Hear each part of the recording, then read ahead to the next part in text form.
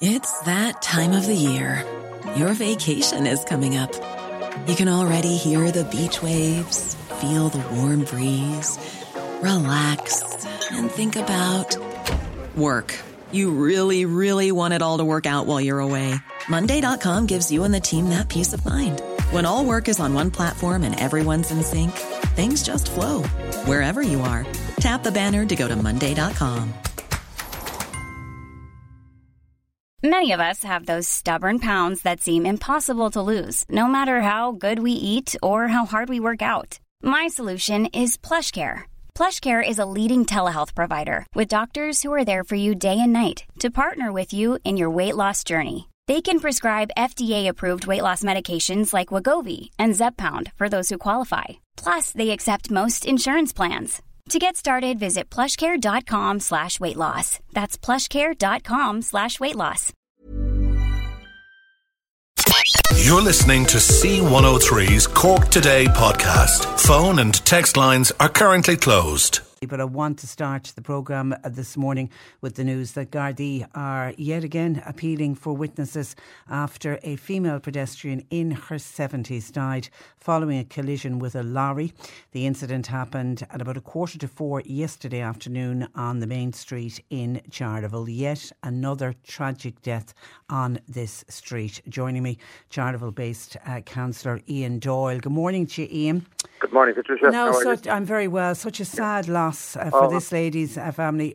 We begin by offering deepest sympathies. Desperate sympathies. Could I just, on behalf of the people of Charleville now, personally offer sympathies to the Lyons family on the death of Margaret.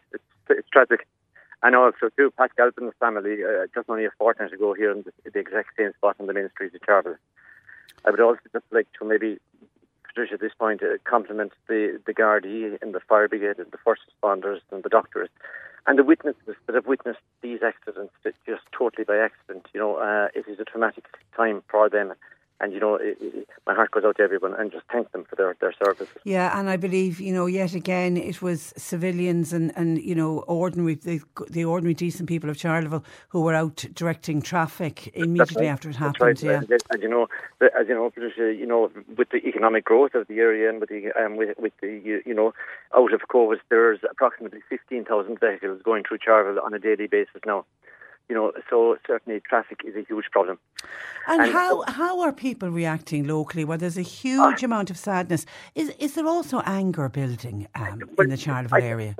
There is, because traffic is a huge problem for us, Patricia. And, I'm not just saying this, but little did I know, yesterday morning at the Northern Region, I had a motion in for traffic calming measures to be improved urgently by Cork County Council on the N20 going through Charleville Town.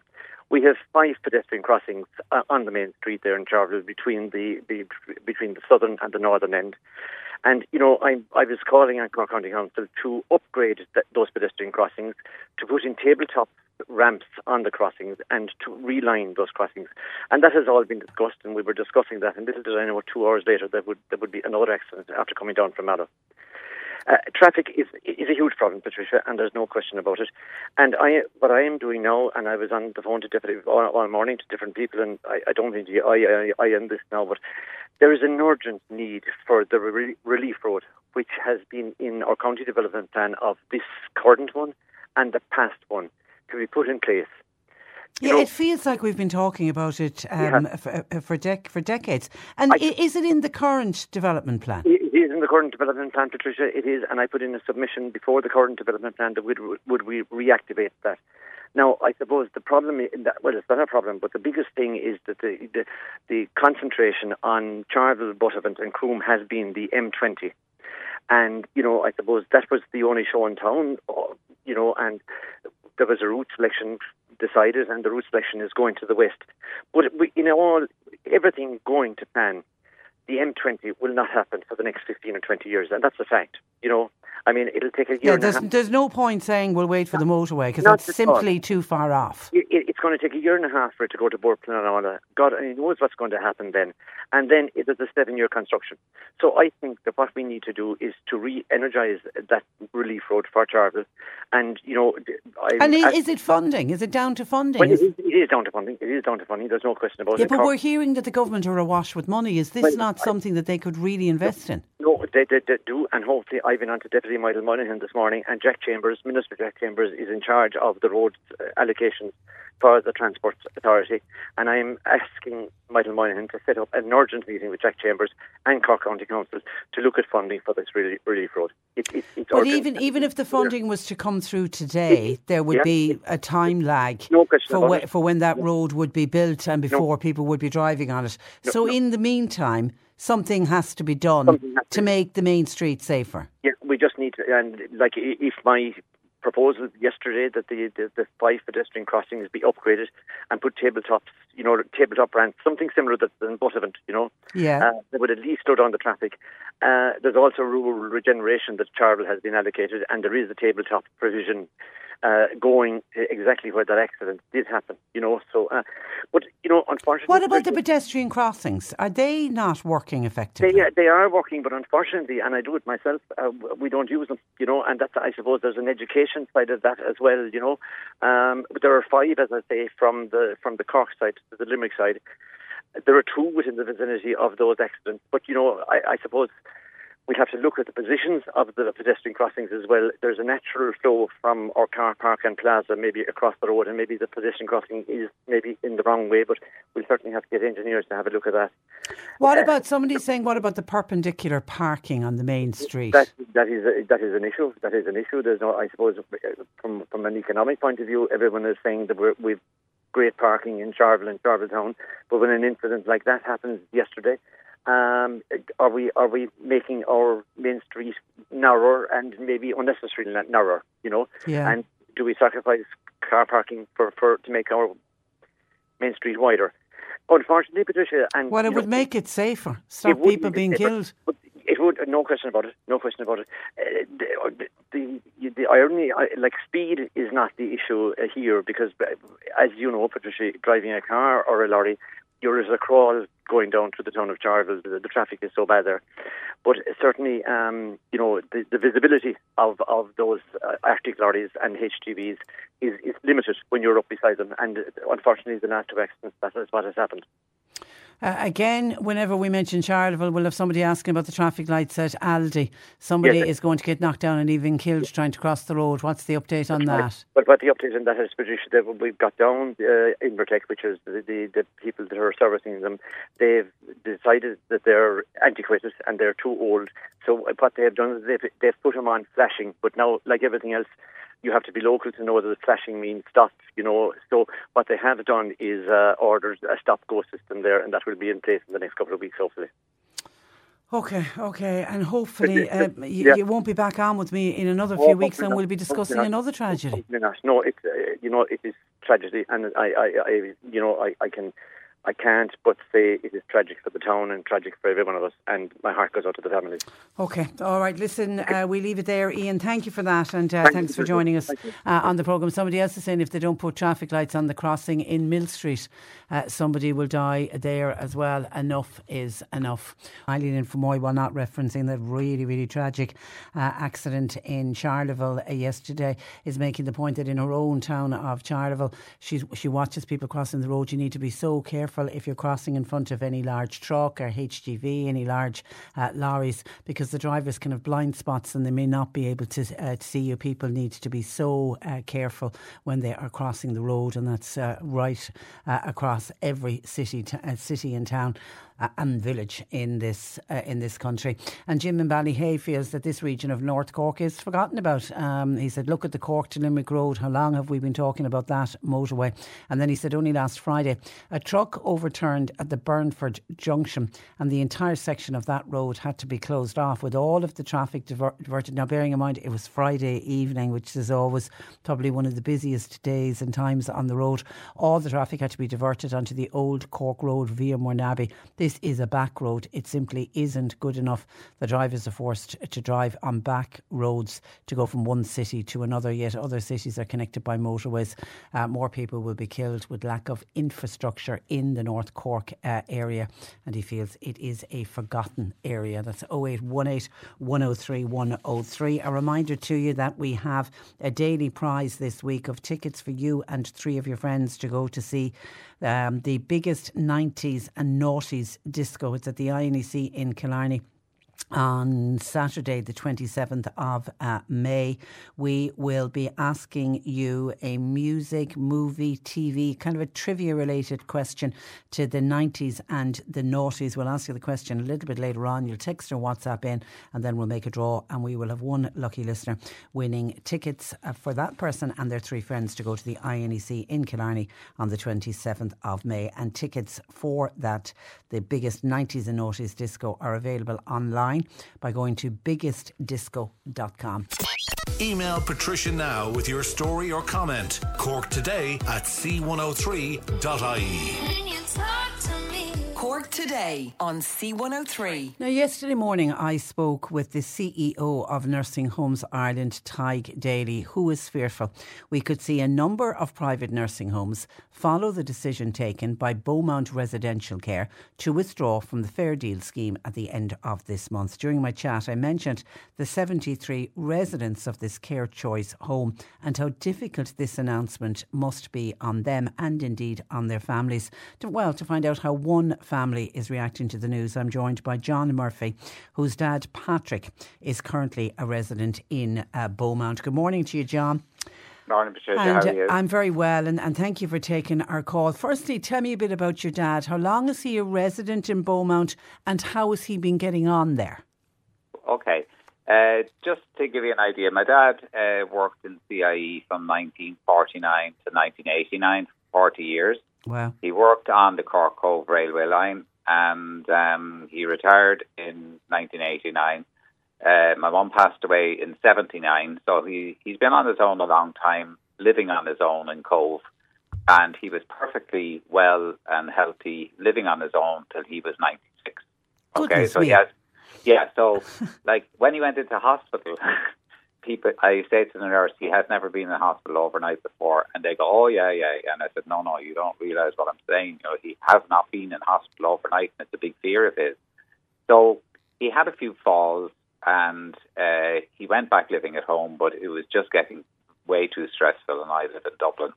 So we were advised really that he would have to go into care. So we got the place in Beaumont Residential about just before his birthday, his 96th birthday.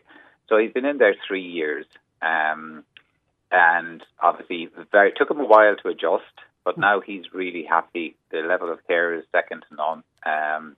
He loves his room, and he loves the people coming in, and Beaumont Residential has just made his life and our life great, very easy, because we don't have to worry about him anymore. I pop down every week to see him, but obviously then this news came that there was a problem with the Fair Deal. I didn't realise that it was as big as it was until I met with them last Thursday morning. So did it come like a bolt out of the blue then for the family? Basically, they had communicated a few times to us saying that there was problems with funding, and they were working on addressing the funding with the NTPF, the National Treatment Purchase Fund. But obviously, they had spent, it came to a head because they had spent 9 months trying to get a reasonable deal for the cost of living increase. Which obviously we all realise there's been a huge increase in cost of living over the last couple of years. But the private residential care places like Care Choice are all being paid what they were paid in 2019, for example, which doesn't cut the mustard anymore. So Beaumont asked us to pay that little bit extra towards the care, just a percentage, just to cover the ESB bills and stuff, which we did. But the National Treatment Purchase Fund didn't respond to them, and eventually offered them €16 per person per week per resident, right? whereas they were giving 183 per resident per week in their own care homes in the HSE. The HSE care home. Yeah, when we spoke with Tig Daly yesterday, and he was, laying out the figures, it just seemed extraordinary. And the gap, and I know because we've spoken about it before, there was always a gap between what a HSE pay for a resident in a HSE home versus what they pay in a private. €600. 600, and it's now gone to €800. The difference. Yeah, because they got an extra, so they were getting €600 more all the time, and now they get an extra 183. So when you think of it, people like Beaumont, they weren't getting the extra 600, and they were only offered €16, whereas they were giving their own care homes 183. So that's when I realised, this is not Beaumont being greedy. They're losing money, and they have been losing money for the last 9 months. The problem exists that the National Treatment Purchase Fund is not fit for purpose, and we don't know who's in charge of it. It seems to be the HSE. But, it just means that, I could have to go to my father at the end of this month and say, Dad, you have to move somewhere because we can't afford your care, and that'll kill him. Do you know what I mean? And it's not just about my dad. It's there's thousands of people. This is not just going to happen in Beaumont. It's going to happen everywhere if this isn't addressed. And really, I mean, we all know, because we're all paying our electricity bills and gas bills. And we know. The very nature of nursing homes. I mean, the minute you go into a nursing home, it's the one thing, no matter... The heating is on in the winter. The heating is on, it's on in the summer. Yeah. There's always toasty and warm. And it has to be to look after that. So you can just imagine the size of their heating bills. They've got to be astronomical at this stage. Yeah. And the problem is that the shareholders in Care Choice just can't see an end to having to lose money on 50% of the residents. So from them, they had to come to a very difficult decision. And when I met with them, they were very understanding. And they're saying, look, we just had to do this to highlight our plight because we're going to go bust, as are all and that's what was going to happen if nothing is done. They're all going to pull out a fair deal. Where are all these people going to go? You could be talking 1,000 elderly people that have given their life to this country, pay their taxes, and now where do you go? And your dad, I'm assuming, over 3 years would have built up obviously great relationships with the staff, but I imagine with some of the other residents as well. He's made friends. He has friends on the same floor. He's loved by the people in there because my dad would be very functional. He's 99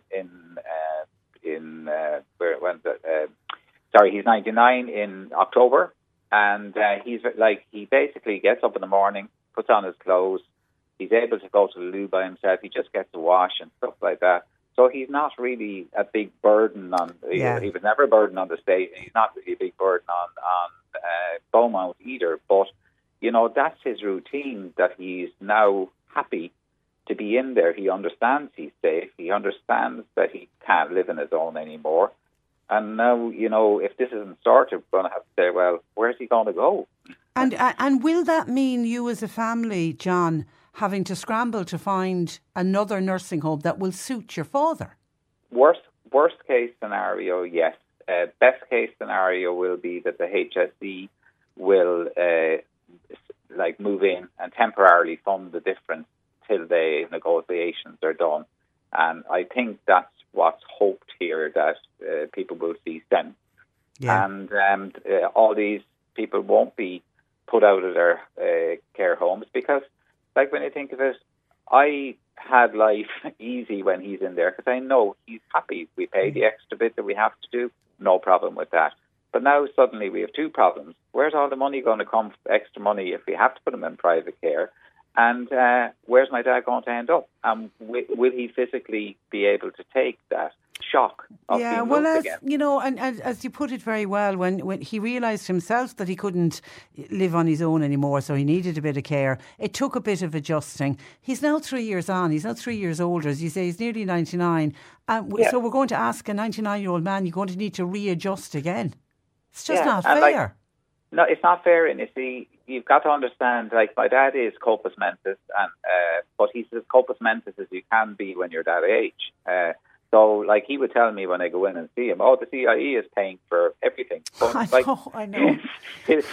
Yeah, and I just don't. I say, you just have to agree with him because that's his way. Is he aware that there's a problem? No. No, okay.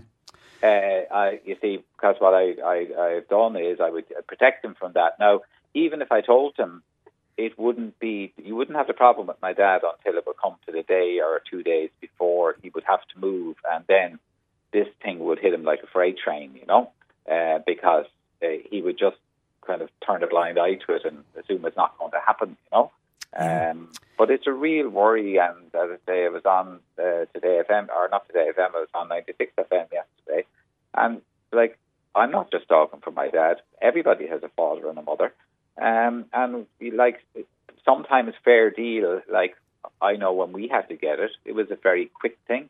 He suddenly couldn't cope on his own anymore. We were filling in these forms, getting sorted out, and thankfully we were able to get a place within 15 miles of where he lived in Cove. Yeah. But nowadays it's very difficult to get a place, and now even if fair deal is worthless, so you have a new group of people coming week after week that are depending on fair deal that are not in the care homes yet. What are they going to do? And we have an ageing population, and as you say, while you've got this problem at the moment with your dad, down the road, somebody listening to this programme mightn't have the issue today, but could have the issue in 5 years' time. Yeah, or they could be minding their parents at home. And realise, we're getting to the end here. They need that full-time we're going care. to have to put them in somewhere, and then they're going to realise, but fair deal is not accepted anywhere anymore, other than the HSE care home, which will be obviously full. Like, if my dad was in St. Finbarr's, he wouldn't have any problem. Yeah, you wouldn't be having this discussion. You wouldn't be having this discussion. So even that itself is not fair. Like, they run care homes themselves. They know how much this costs. And, why are they screwing, obviously, us and the private providers when the coffers of the state are busting, Yeah. Okay, listen, fingers crossed that it'll all work out. I think John, it's so big it has to be. Yeah, I think so as well.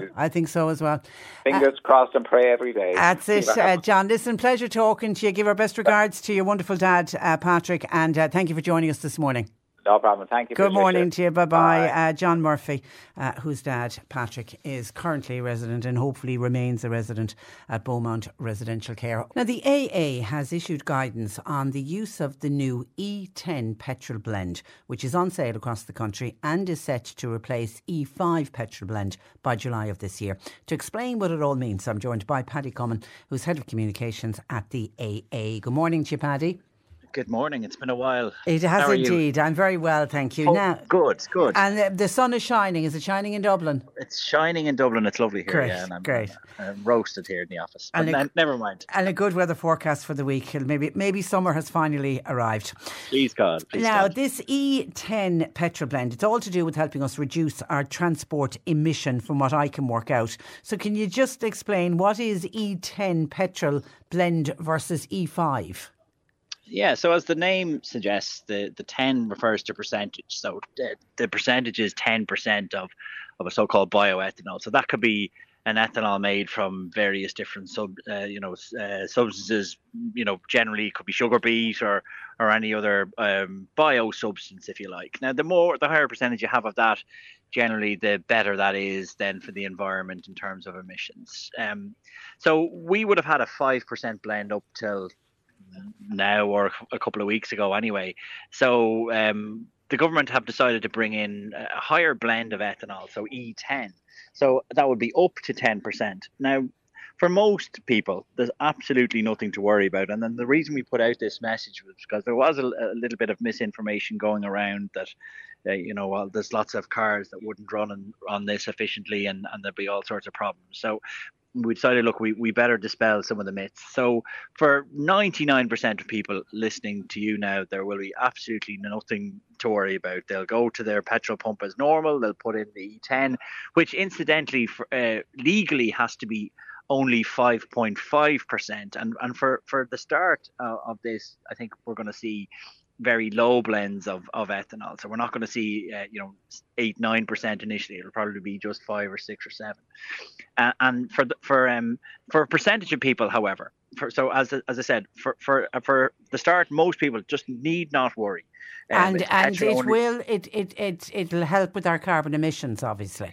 Yeah, it does. It's part of the drive to reduce carbon emissions. So yeah, it's stepping stone. It will have an effect for sure. And in other countries, France, Brazil, Germany, this has been in place for quite a long time, and in fact, even higher blends of ethanol. The UK were UK, and then subsequently Northern Ireland were one of the more recent, just prior to us, to introduce this fuel. Now, the only thing is that we have to be cautious of people who have older vehicles. Now, when I say older, I mean classic cars, and in some cases there are cars such as cars from the maybe 20 plus years ago, which wouldn't run as brilliantly on E10 as they would on E5. Now, when I say that, there's a big asterisk beside that, because it's not that the car won't work, it's not that there are any major issues with it, but in some cases the higher blend of ethanol will affect older vehicles in terms of damaging some fuel lines and some seals, and it's particularly the case for classic cars. So if you have, for those enthusiasts that have their old Morris Minor or old Jaguar, they may have to start changing things like fuel lines, because if they're going to habitually use this fuel. And unlike in the UK, where they brought in the E10 alongside the E5, here in Ireland from the 1st of July, you will no longer be able to buy that E5 blend. So look, in total, most people need not worry. If they do want to check whether their car is affected, and it's a very small handful of cars, say a couple of Volkswagens and Audis from the early 2000s. Most Japanese cars are fine, and some of the petrol cars that might, when I say affected, won't run as brilliantly on the E10 as the E5. We have put up an article on the aa.ie/E10, so daa.ie/E10, and anyone who's concerned can have a look there. But what I would say to your listeners is that, by and large, there's nothing. And fuel economy, does that suffer in any way? There is. It's something that we have to look at and test ourselves. There probably will be a little bit of a disimprovement, but it's thought to be negligible. It's thought to be 1%, 2%. Now, this is something that we will have to test ourselves, because we haven't had access to this blend, but we will carry out, as the AAU will carry out some checks to see whether there is much of a change. But as I said earlier on, the blend that we're seeing initially is going to be very, very low compared to, it's not going to be 9-10%. It'll probably be more like 6 or 7%. So you should see an absolutely negligible difference. Yeah. And Ted wants to know, will diesel follow suit? He heard something about a B12 diesel. B12 is something that is being talked about. We have seen it in some places before. I don't. There's no official statement from the department as yet as to the introduction of that. And in fact, they were a little bit sluggish to do the same, to bring in this fuel overall, and indeed talk about it. So no news from that officially as yet. Someone wants to know, what about electric saws and lawnmowers? Will it make any difference to a lawnmower? It would do. It depends, especially on newer lawnmowers. Now, we did have a look into this, and they said that most of the more modern ones will run on it with no issue. But yeah, there is talk that some of the older lawnmowers may be affected. Now, unfortunately, I can't profess to be a lawnmower expert, but we will. But it is something owners of that will have to keep an eye on. Now, the only advice we would give for people who may be worried, especially with the likes of lawnmowers, etc., is to drain the fuel out of them if they're storing them. So as you're running these things during the summer, there should be no issue. Where the issues may arise would be if you left the fuel sitting in the tank. So if it came to the end of the summer and you knew you weren't going to cut the grass or trim the hedges anymore, you might just drain all the fuel out of it rather than sitting in it, because that's where the issues may arise. The higher ethanol content, it draws more water into the tanks and into the machinery, and that's where the issue might arise. And that could be the problem with the classic cars as well, because people aren't driving around in them traditionally every day, and they could be parked up for weeks. Yeah, absolutely, and that's where some problems can arise. Is that there was this fuel was put into the tanks and the car was parked up for 6, 7, 8 months. We're not talking about issues arising after a couple of days. So the advice would be, especially if you're for those classic car owners. Now the enthusiasts generally are quite clued into to this and what's going on. But if you have one of these older cars, it can be an idea to change your fuel lines, and you're not talking about thousands here. You're talking about a couple of €100 just to change some of the rubber lines. But if you do intend to park the car up, it is an idea to drain the fuel or have all the fuel drained from your car before start. Okay, and I can't have you on without talking about petrol and diesel prices. I read today that petrol and diesel, they're now at price levels not seen since before the Russian invasion of Ukraine. Yeah, absolutely. We are at a low, in inverted commas, low rate in terms of pricing. It's down again. Diesel is down again, another 2.6% dropped. So it's an average of 147 per litre, and obviously there's areas that have smaller than that. But look, we know that the government is going to start increasing the duty. It's been signalled for a while because there was a reduction of duty on petrol and diesel this time last year as a result of fuel, heading up over €2 a litre. So that it was signalled that this would be put back up, and that will start now on the 1st of June. Where we'll see 6 cents per litre going up on petrol and 5 cents per litre on diesel. Following that, then obviously 1st of September, 7 cents for petrol, 5 cents for diesel, and then it'll be fully restored on the 31st of October with 8 cents for petrol and 6 cents for diesel. So we know that even though the prices are quite reasonable at the moment, that it's just going to go back up again. Oh God! And somebody wants to know, why is diesel dropping faster than petrol at the moment? You hear all sorts of reasons. One of the major ones that we hear is that there was a very, very mild winter across Europe is one reason, and that meant that there's demand for diesel wasn't what they expected. So mainland Europe was fairly awash with diesel. So pretty much a supply and demand issue. There was too much of it, so they're trying that's what has driven the prices down. Also, we're a world away from where we were a year ago in terms of the conflict in Ukraine. And we moved away from looking for fuel from Russian oil in Europe. So there's been sourcing of other suppliers. So that has settled the price down. But unfortunately, that price is artificial because it's without some of the duty that is now going to start going back up again. Okay, and what about EV drivers, Paddy? We're all complaining about the price of electricity. How are they getting on charging their cars? Yeah, look, EV drivers aren't immune to price increases because electricity prices have been increasing, especially domestic prices. If you're charging at home, you really have to keep an eye on that because you can be paying, say, for an average EV driver is paying about €1,100 to charge their car over the course of the year. Now you can be paying an awful lot less if you had a smart meter and were availing of cheap night rate electricity, and it could be actually free if you had a solar panel on your roof and you were looking to do that. The converse of that is that if you're using the public charging network exclusively, you could be paying well over €2,000 a year just to charge your car. So EVs are getting more popular, but those drivers really need to pay attention to how they're charging them. Okay, all right. Mind of information as always. Paddy, thank you for that. Have a good day and thanks for joining us. Good morning to you. That is Paddy Common, who is Head of Communications at the AA. Just explaining, if you're going into a garage, you'll probably see signs for the E10. That is what it's all about. We don't seem to have a lot to worry about unless you're lucky enough to be driving one of those gorgeous classic cars. Still getting in a lot of commentary from people who are just so upset to hear of yet another incident that occurred on Main Street in Charleville yesterday, the second fatal crash to have occurred there in the last month.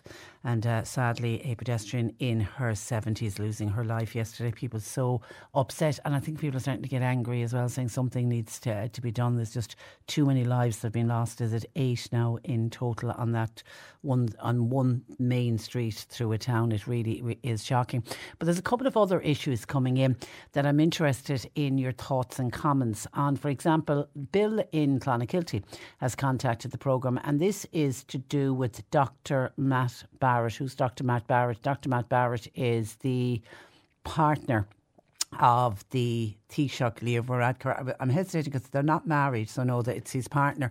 And of course he went to the coronation, and there is a lot of commentary to do with what Dr. Matt Barrett was putting up on his private Instagram post before, during and after the ceremony, and it's causing a lot of upset, to the point that Dr. Matt Barrett came out yesterday and apologised and said that he shouldn't have sent out those messages anyway.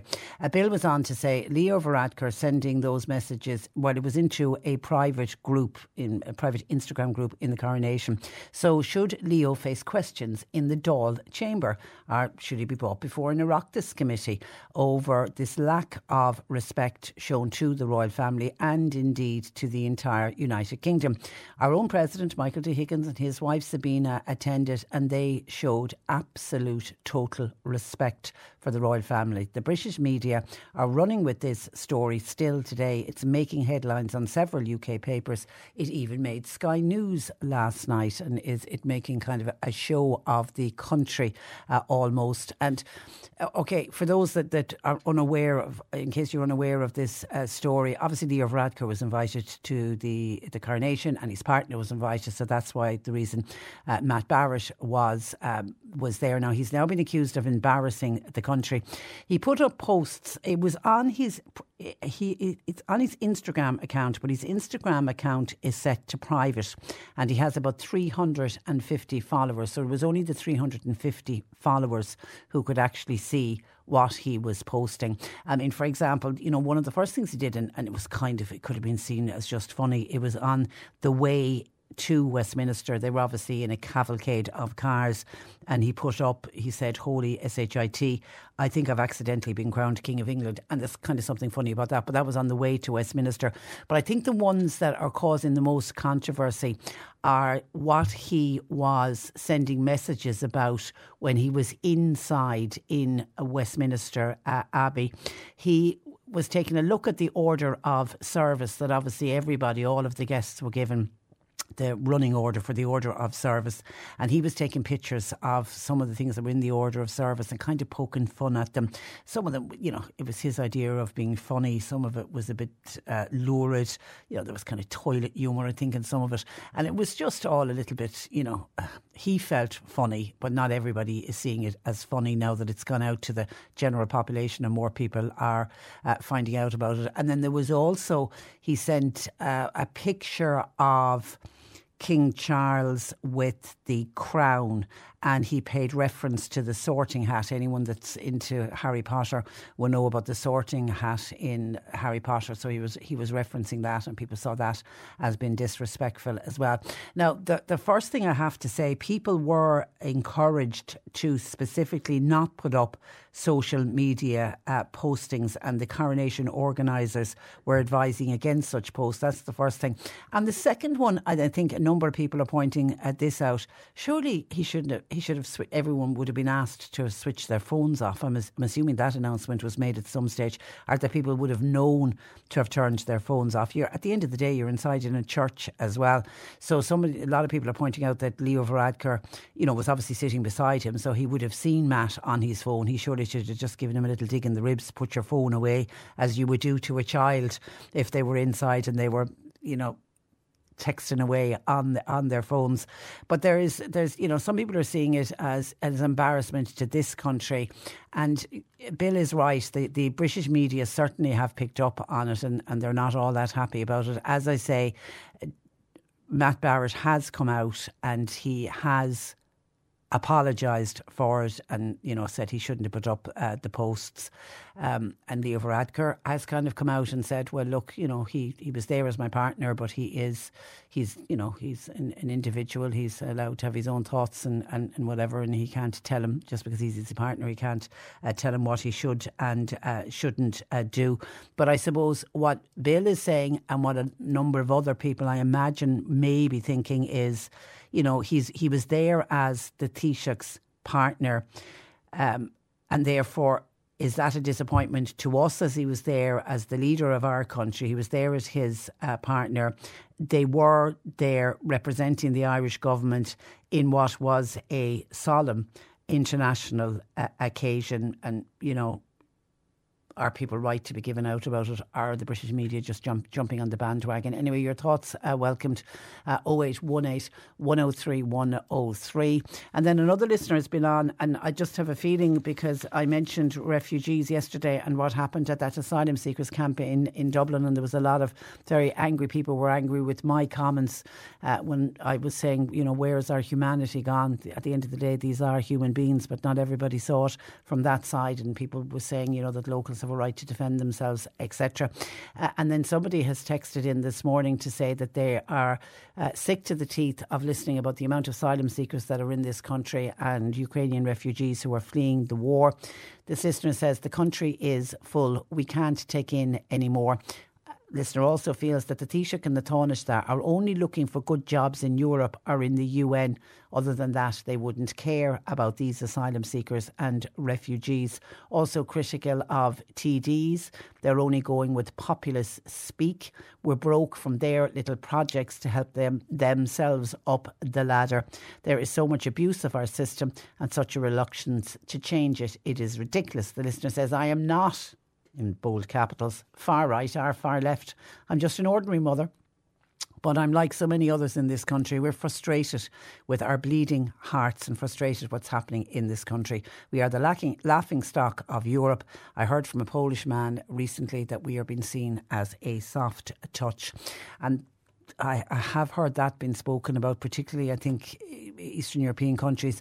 And whatever about a soft touch, it's the fact that our welfare system, now, you've got to put it in context, our welfare system is very generous when you compare to the welfare system in other countries. But of course, our welfare system is seen as being very generous. It's because of the cost of living for people that are living on our welfare system. They don't see it as very generous.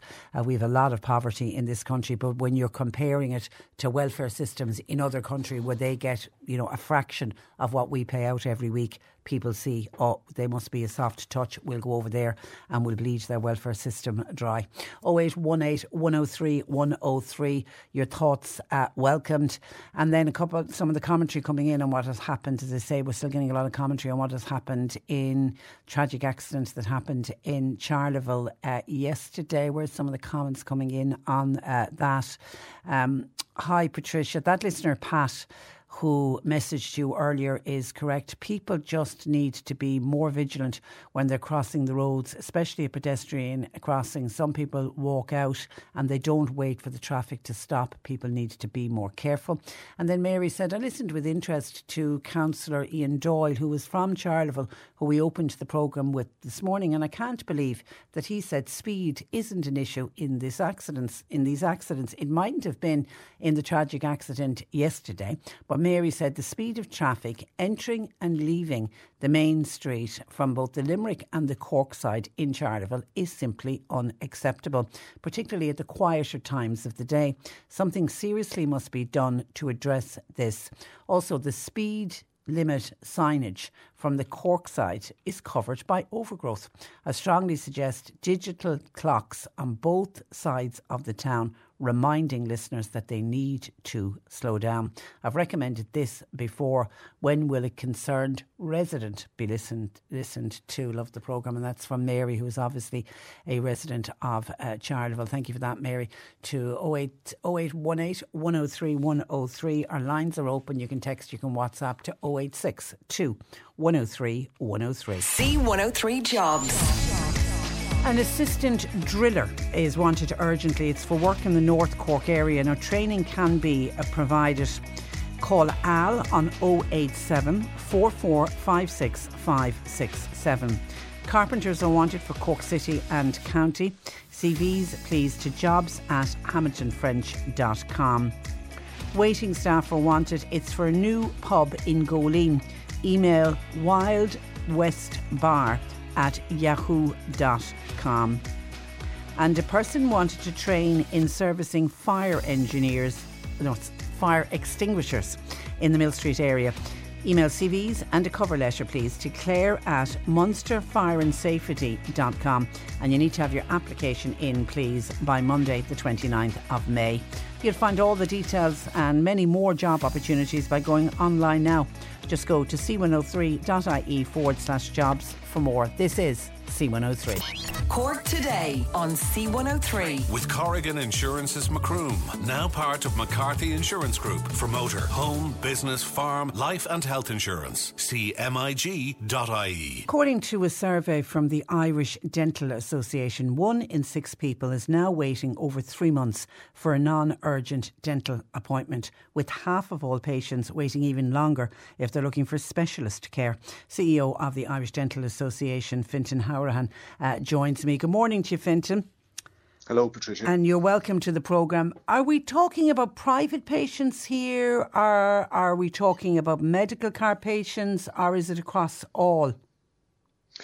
Well, we're seeing that there are delays and problems in accessing care for all patients. I've spoken to you previously about the difficulties that medical card patients face, and currently 80% of dentists who hold medical card contracts are saying that they cannot see new patients, and that reflects the fact that there has been an exodus of dentists from the scheme. But we also surveyed members and asked them about private patients, and many of them said that they either have lengthy waiting lists of, in many cases, 2-3 months, or in a small number of cases they're not taking in any new patients. So we are seeing that there's difficulty in accessing dental care for all patients, both children and adults. We certainly have a problem. Are the dental practices themselves finding it hard to hire new dentists? Is that where the problem lies? That's part of the problem. So yes, there's a capacity issue, and dentists, we did ask them about how they got on trying to hire other dentists, nurses and hygienists, and there are particular shortages there. So obviously that's part of the explanation. The other part of the explanation is obviously that certain things that the state has a role in, such as, the state dental schemes and the care for children within the HSE, where they cater for children, that they are in serious difficulty. So they're all linked together. There is a shortage of staff, but equally the problems with the state schemes and the state dental service all contribute to, and that's why, dentists are so frustrated with the inaction of the government. Yeah, it's almost like a perfect storm. Stay though with some dental practices not being able to hire dentists. Talk to me about the training of dentists. Are we simply not training enough? Well, we have dental schools in Cork and Dublin and indeed in Belfast, and they will produce a certain number of graduates. Now, the way the population is increasing and the demand for dental care is also rising, they're never going to produce enough dentists. And in fact, 60% of the extra dentists that have been added to the register maintained by the Dental Council in recent times have come from overseas. So, we are lucky to have very good dentists coming to work and live in Ireland. We have a certain number who graduate from the dental schools. Unfortunately, only about half of the graduates from the dental schools here in Ireland are staying to live and work here. Many of them are going back to where they came from or just choosing to go abroad.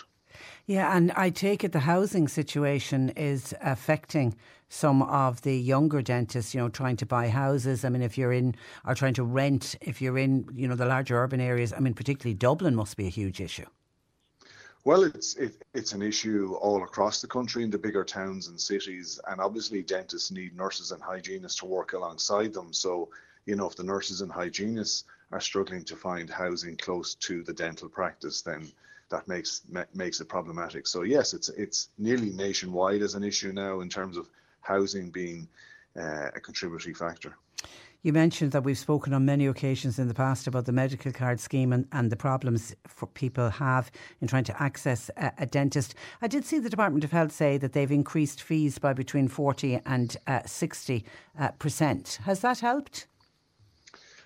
It hasn't made any difference in terms of the number of patients being seen. It hasn't made much difference, in terms of dentists signing up or remaining in the scheme. Obviously, in normal times, people might think, well, if there was a 40 to 6% increase in fees, there'd be a large number of dentists rushing to join the scheme. That hasn't happened. And that, I suppose, confirms the fact that it's not about fees. That's not the problem dentists have with a particular scheme. The problems they have really are around the rules and the restrictions contained within the scheme, where they're not able to offer the same standard of care that they would offer to all the rest of their patients. So yes, there was a decision made to increase the fees, and in some cases they were of that magnitude. But if nothing else, it proves that this is not just about fees that dentists are paid. It's about the whole way the scheme operates. It's in need of replacement with an entirely different scheme. And our great frustration is that the talks on a new scheme haven't yet started. Yeah, and how long have you been looking for a new scheme to start, Fintan, at this stage? How long is this going on?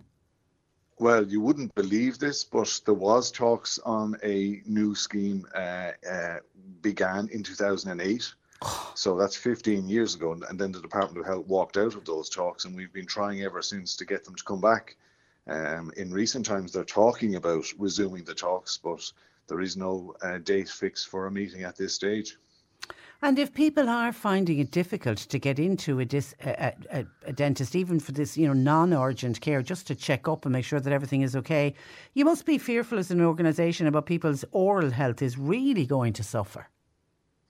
Well, of course. I mean, that is the primary concern, because, the essence of dentistry is prevention and getting in early and avoiding problems which become more difficult, more expensive, and less pleasant to deal with for the patient. So if patients aren't seeing their dentist, then all the evidence is there to show that there is a fairly obvious effect. And equally, I suppose, what all of this shows is that, very often those who most need it, those who can least afford it, are the ones who are having to wait the longest and to travel the furthest for dental care. So it astonishes us that the Department of Health sits on its hands and we're no closer to resolving the problem.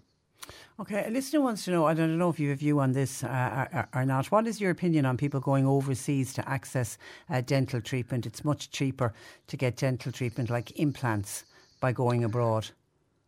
Well, I suppose the first thing to say is that when people consider going abroad, it's usually for more cosmetic purposes rather than routine everyday dental care.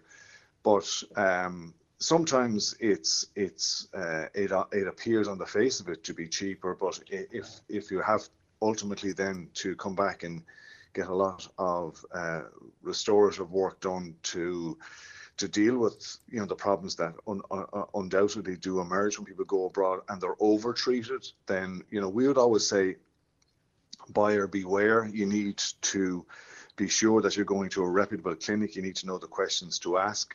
And, while people are free to go abroad, the best advice we would always offer is go and talk to your local dentist first, because you may not need many of the treatments that you're being sold. And there are options here, and very often people are surprised that it is actually possible to get affordable dental care for these more complex and expensive cosmetic treatments where, they are considering going abroad. Yeah, I saw it was a young journalist with the Sun newspaper, and he was looking at a lot of different treatments abroad, but one of them was dental. His teeth, by the way, absolutely perfect. And whatever clinic he got in contact with, I think it was in Turkey, they were suggesting that he got work done that he absolutely didn't need. And that's what you've got to be very careful about, that even though it might seem cheaper, these guys are in a business to make profit. Yes, and undoubtedly, if you go to a dentist who's living in the community and works and lives alongside their patients, they're going to be very mindful of the fact that they should only, and they're ethically obliged to only offer treatment as is actually required. If you go away, we've seen it countless times. People are induced to sign up for treatments which they don't need, and it's usually over-treatment rather than the nature of the treatment which is the cause of the problem. Now, if there's something goes wrong here in Ireland, we have a dental complaint service to help people resolve those problems, but it's very problematic if you're trying to resolve problems from Ireland where you've been treated abroad and there's no real onus on clinics to look after you in the same way as there would be if you're living alongside your local dentist. And would some of your members then see people coming back when it's gone wrong and they're trying to sort it out for them? Well, yes, they are regularly presented with cases, and very often patients are reluctant to go to their dentist, and in some cases dentists may be reluctant to take it on because they're really being asked to fix a problem that's been created by somebody else, and they're not entirely sure of what they're going to find if they start the problem or start to tackle the problem. But yes, it is something that is regularly seen in presentations to the dental hospitals and to certain specialist dentists. It's an everyday occurrence, and that is why I suppose the best advice I would offer to anyone considering going abroad, or indeed to their local dentist, is to check out the advice on the Dental Council's website. So the Dental Council is a body that's there to serve the interests of patients, and they have guidance on choosing a dentist and the questions you need to ask. It's particularly appropriate, though, if you are considering travelling abroad for treatment. Yeah.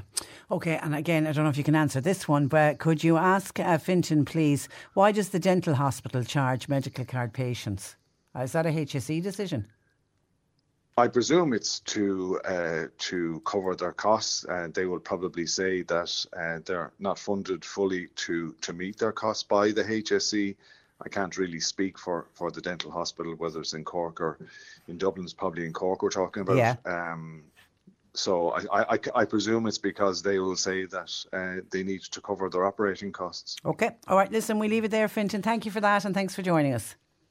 Thank you. Good morning to you. That is Fintan Howrahan, who is CEO of the Irish Dental Association, and the problems that both medical card and private patients are facing trying to access a dentist. And if you have a good dentist, you'll know how important they are in your life. A Wildlife Rescue Cork is running an online raffle throughout this month, and it's to raise funds to build new enclosures and aviaries for the animals. To find out more, I'm joined by Julie Cronin. Now, Julie is the founder and the chairperson of Wildlife Rescue Cork. Good morning to you, Julie.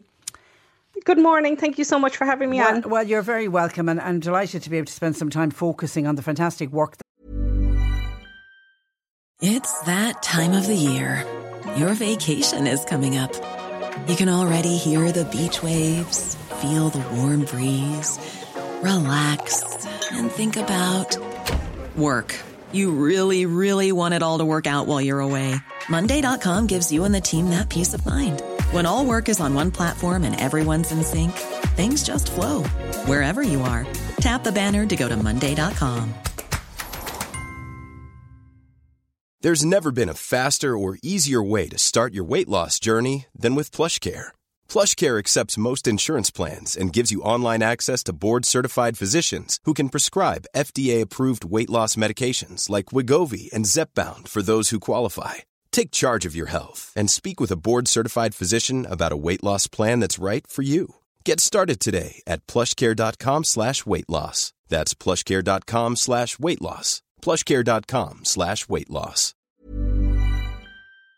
That you do. You've got very ambitious plans here. Tell me what you're hoping to achieve. We have, I suppose each year the need for help with wildlife is increasing.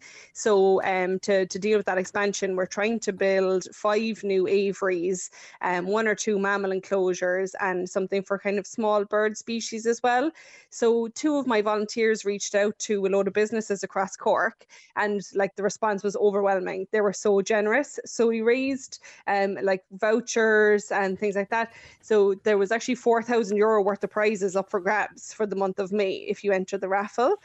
So we're absolutely delighted with the response so far, and we're just having a big push now to try and reach our goal. Yeah, I couldn't believe it. John Paul downloaded all of the prizes, and it ran to over 2 foolscap pages. I was very impressed. People have been really generous. What enclosures do you have at the moment? So at the moment we have just 2 smaller aviaries and 1 mammal enclosure. And then we have a purpose-built garage, which is 10 metres by 6 metres, which houses all the veterinary cages and kind of the smaller vulnerable animals that need to be on heat or need, immediate intervention or constant feeding and things like that. So it's just when the animals are kind of ready for almost release, we'll get them into these outdoor enclosures. They'll be able to waterproof themselves, get kind of acclimatized to the weather, how to kind of find food, and it just gives them the best chance for release then. Just to take you back, you were set up in 2017. Talk to me about how it all started. So I've been involved in animals most of my life, but I went abroad to Africa, Canada, Scotland, and I worked in wildlife rehabilitation centres kind of across the globe. And the need for it back home is obviously evident as well. So when I returned to Cork, I decided to set up the rescue, and then we became a registered charity then in 2020, which we were delighted with, just to have a more official footing for it. So we just kind of work nearly night and day, really, rescuing native wildlife species across Cork that the public find on the side of the road, or they might hand them into vets, and then vets need somewhere professional to send the animals for the rehabilitation process. It's incredible. It really is incredible what you do. And how busy are you now to say when you first started in 2017? Oh, it's like night and day. I suppose the more people have gotten to know us and know what we're doing, and the more vet practices, we have about 15 across Cork that work with us, and they'll call us on a regular basis. And when clients hand in animals, I suppose I used to get maybe 10 calls a day in the height of the summer season back in 2017. Now you could be getting 20, 30 calls a day, or emails, messages, Facebook, Instagram, all that. People just reaching out across Cork. So it's hugely increased. And do you think that's just down to the fact that people know that you're there? They are. I suppose most people only come across it when they have found something, and then they always say to me, I just didn't know you existed. Yeah. And obviously you don't until you find a hedgehog at the side of the road or in your garden, or some bird has fallen out of a nest or something, and then you panic looking for someone to help you. And so definitely with our social media and everything, I suppose the word has spread, and across vets it has spread as well. So that's definitely doing it, and more people are more aware of not to just leave it to nature, as people would have said in the past, because a lot of what's happening is negative interactions with humans, whether it's gardening, road traffic accidents, cat and dog attacks. It's negative from humans to wildlife. So people are more tuned in now that wildlife actually needs our help back, because we're doing a lot of damage to them. And what is your advice to the general public if somebody comes across an animal or a bird that's injured? Yeah, so at this time of year, what we would see is a lot of fledglings. So birds will jump out of the nest as they're ready to fly. They won't be able to at that point. So they'll spend a couple of days on the ground, building up the muscle mass in the wings, practicing, hopping around, fluttering. And the parents will feed them on the ground during this time. So they're the only ones that we would say don't interact with. Take a step back. Make sure that you see the parents coming to tend to them on the ground, and just leave them to it. The exceptions are if a cat has it or it's on a road or something, then intervention was needed. But if someone comes across with, say, hedgehogs or things like that, definitely just get in touch. So the easiest way to do that is on our social media or by email, and you just send us all the information. We'll get back to you as soon as we physically can, and it's best to send videos and pictures, and we can get to it faster then and get an assessment of whether it needs to go to a vet or to ourselves here at the centre. And outside of hedgehogs, what type of animals have you helped over the years? I've had pretty much every species, really. At the moment, we have a load of ducklings. We've actually 20 plus ducklings. We have a little baby deer, which is called a fawn in. She's quite unwell. We have pigeons, doves, wrens, fox cubs, hedgehogs. We just have, you name it, we will have it over the summer. That's incredible. Have you got particular favourite type of animals that you like to look after? Yeah, I do. I suppose they're all interesting characters. I suppose my top 3 would be kestrels, house martins, and hedgehogs, and little hedgehog babies called hoglets. They're really, really fun to rear. And then so you get them to a certain stage, but then the aim is to always release them back into the wild. 100%. Everything that comes through here has to be releasable. So a lot of people will pick up animals and think, oh, it's lovely and fluffy or cute, and I'll try and rear it myself at home. But wildlife has to stay wild in order to succeed. So it has to know what its peers look like, what its mates will look like. If it's bonded to humans, then it's pointless to put it back into the wild. It's going to end up in trouble and imprint on humans and think that they're a safe space, and we know that they're not a safe space. So we would be very strict here on, you take it out, you feed it, you clean it, you put it back. There is no talking in the centre, there is no music playing. It is just very minimal intervention, which is what it has to be when it comes to wildlife. It's very different to domestic species where they, crave the interaction with wildlife. We have to just put them in a quiet, dark space and just help them to recover. Let them recover. And is there something very special, Julie, about nurturing a wild animal back to full health? There is, and there's nothing quite like it when you succeed with it and you have them ready to go and you release them back. There's nothing quite like it, to know that you've given them that second chance at freedom when something bad has happened to them, that you've helped them out. Well done, well done. And as you say, you've got vets on board, and vets are very good to your charity. Oh, they're incredibly kind. I'm so fortunate in Cork to have so many vets that know the importance of wildlife, that they understand that nobody owns it, that it's all of our responsibility together to mind this wildlife and get it back where it belongs. So I'm so fortunate in Cork, I really am. Do you get any state funding?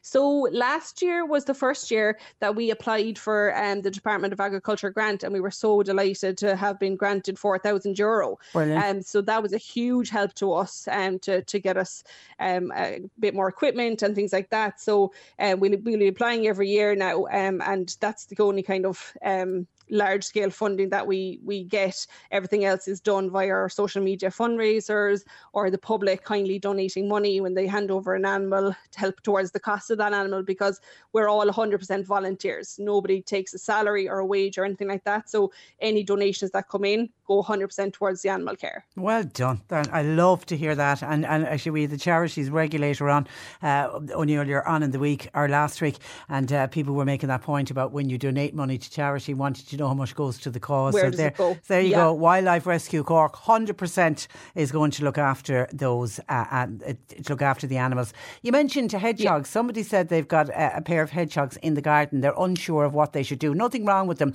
but they love watching them in the garden. Is there any food they should be leaving out for them? Yeah, so it's a difficult one with feeding wildlife, because what you don't want is a case of where they get dependent on you. So it's fine to put out small bits and pieces for animals, but we'd say if you're putting out a large quantity of food and then you head away on your holidays for 2 weeks, who's going to feed them? Because they're now dependent on coming to your garden for that food as part of their diet. But what we would say is water, 100% shallow dish of water is so crucial to wildlife, and whether it's birds bathing in it or wildlife actually just using it for a drink, because just like us, they get dehydrated. You can leave out, if you want, a small bit of dry cat nuts or wet cat food for the hedgehogs. What you'll see is a lot of cats, if you feed your cats outside, the hedgehogs know what time you put it out, and they'll march out of their nest ready for the dinner. They'll become accustomed, and they'll know by the clock, and they'll be there on time for that food. So we would just say small quantities, let them be wild, let them forage as normal. But if you want to slightly supplement the hedgehogs in the garden, you can do, but we'd say just make sure they don't become dependent on you for that, or you'll never be able to leave the house again. And can I say to whoever, there's no name on that text in from the listener, you're very lucky if you've got you've got 2 hedgehogs in your garden.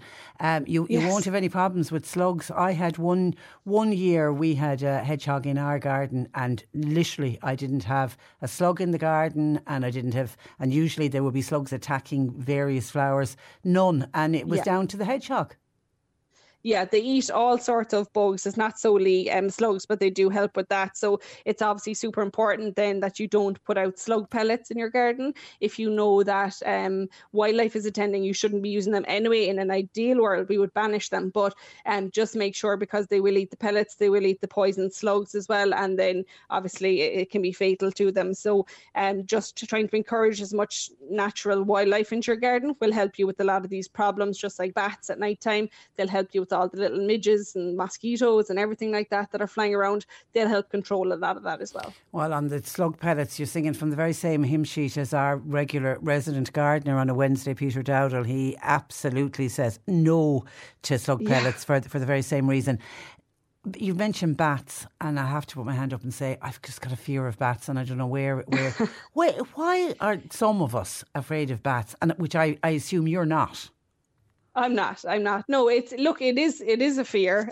People have a fear of birds. Perfectly natural for people if you don't know them. Anyone that I've shown a bat to up close, like once I've taken it out and examined it, they actually look like little puppies. I say that the little faces, they're actually so cute. They are gorgeous. They're such a beautiful animal.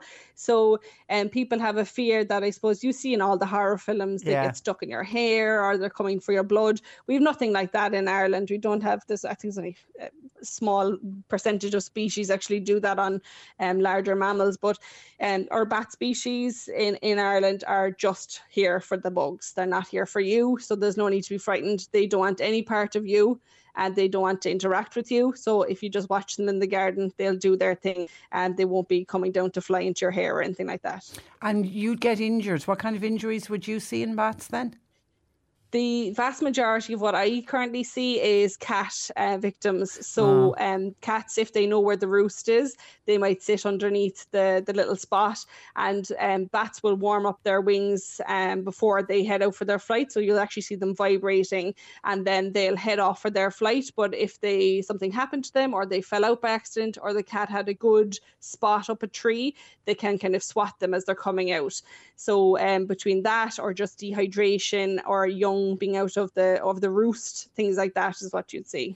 Yeah, I'm a big cat lover, but they can be buggers when it comes to wildlife. They really can. And when you're talking about being careful about not overfeeding wildlife or making them too dependent, straight away somebody's in, is it okay to feed the birds in the garden? Yeah, so like in the summer months as well, and in the winter, it is quite difficult. Obviously, birds are trying their very best to rear the young in the summer months. So people do put out the bird feeders of the fat balls and peanuts and the wild bird seed. So personally, I would say it's okay. They have such tiny little bodies that they need to fill with reserves all the time. One thing to be super careful about is to always clean your feeders regularly with a really good disinfectant, and then you'll rinse it off to make sure there's no disinfectant left and refill them. And then this just helps prevent the spread of any diseases that they might pass on to each other. And then again, water is crucial for the garden birds. For feather health, they need to have clean water to bathe in and to mind themselves, and to also drink. So you could definitely do that in the garden, but be very careful to be making sure it's really hygienic. And then you just be careful that you're not drawing rats or mice or things like that. So there's certain feeders you can buy and that kind of catch the surplus seeds and things like that, so you're not scattering them over the garden. Okay, listen, good advice. I could talk to you all day, but we wanted to plug your raffle, because that's what it's all about. How can people purchase the raffle tickets? So if you want to Wildlife Rescue Cork, so you can either go onto our Facebook page or Instagram, and on there, on every post that I've put up over the last couple of weeks, there is a link to the iDonate platform that we're using for this raffle. So on there, you can buy as many tickets as you like, and you'll be in with a chance to win. So once the raffle ends, we will tell the iDonate platform to select for us 50 winners. Okay. We will then get the contact information, so your email that you used, we will get that if you're one of the lucky winners, and we will contact you then, and you can choose from the list of what is left. We'll work our way down, and you can choose the prize that best suits you then. Oh, that's really good. That's really good. You're putting a lot of work on yourself there, but that's a great way to do it. A huge amount. But you know what? Yeah. People deserve to have the prizes that they're trying to enter for, and I don't want someone ending up with something that, golfing when they don't golf. That's true. Worse. That is true. But it's the way we want to do it, just to give people the fairest chance, and because they're being so kind and supporting us, we do want to give that back as well. And the raffle tickets are on sale. They're a £5 each. They started at the beginning of May, and it'll run right through to the end of May. Is that the idea?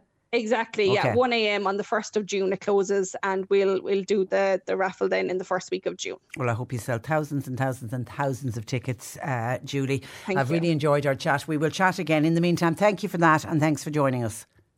Thank you so much for that. Take care. Good morning to you. That is Judy Cronin, founder and chairperson of the Wildlife Rescue Cork, who are doing the most amazing work and have been doing the most amazing work since 2017. Long may they continue. We were speaking in the last hour about with the Wildlife Rescue in Cork, and the lovely Julie joining us on the programme, talking about the amazing work that they've been doing since they were first set up back in 2017. And she spoke in particular about a lot of birds. That's prompted Mike in Bantry to say, Patricia, I've got 3 nest boxes in my garden along with a bat box, and they're all in full use, which is fantastic. I feed the birds with sunflower seeds, and I could have up to 30 or 40 goldfinches. In the winter I have red poles, is it, and seskins.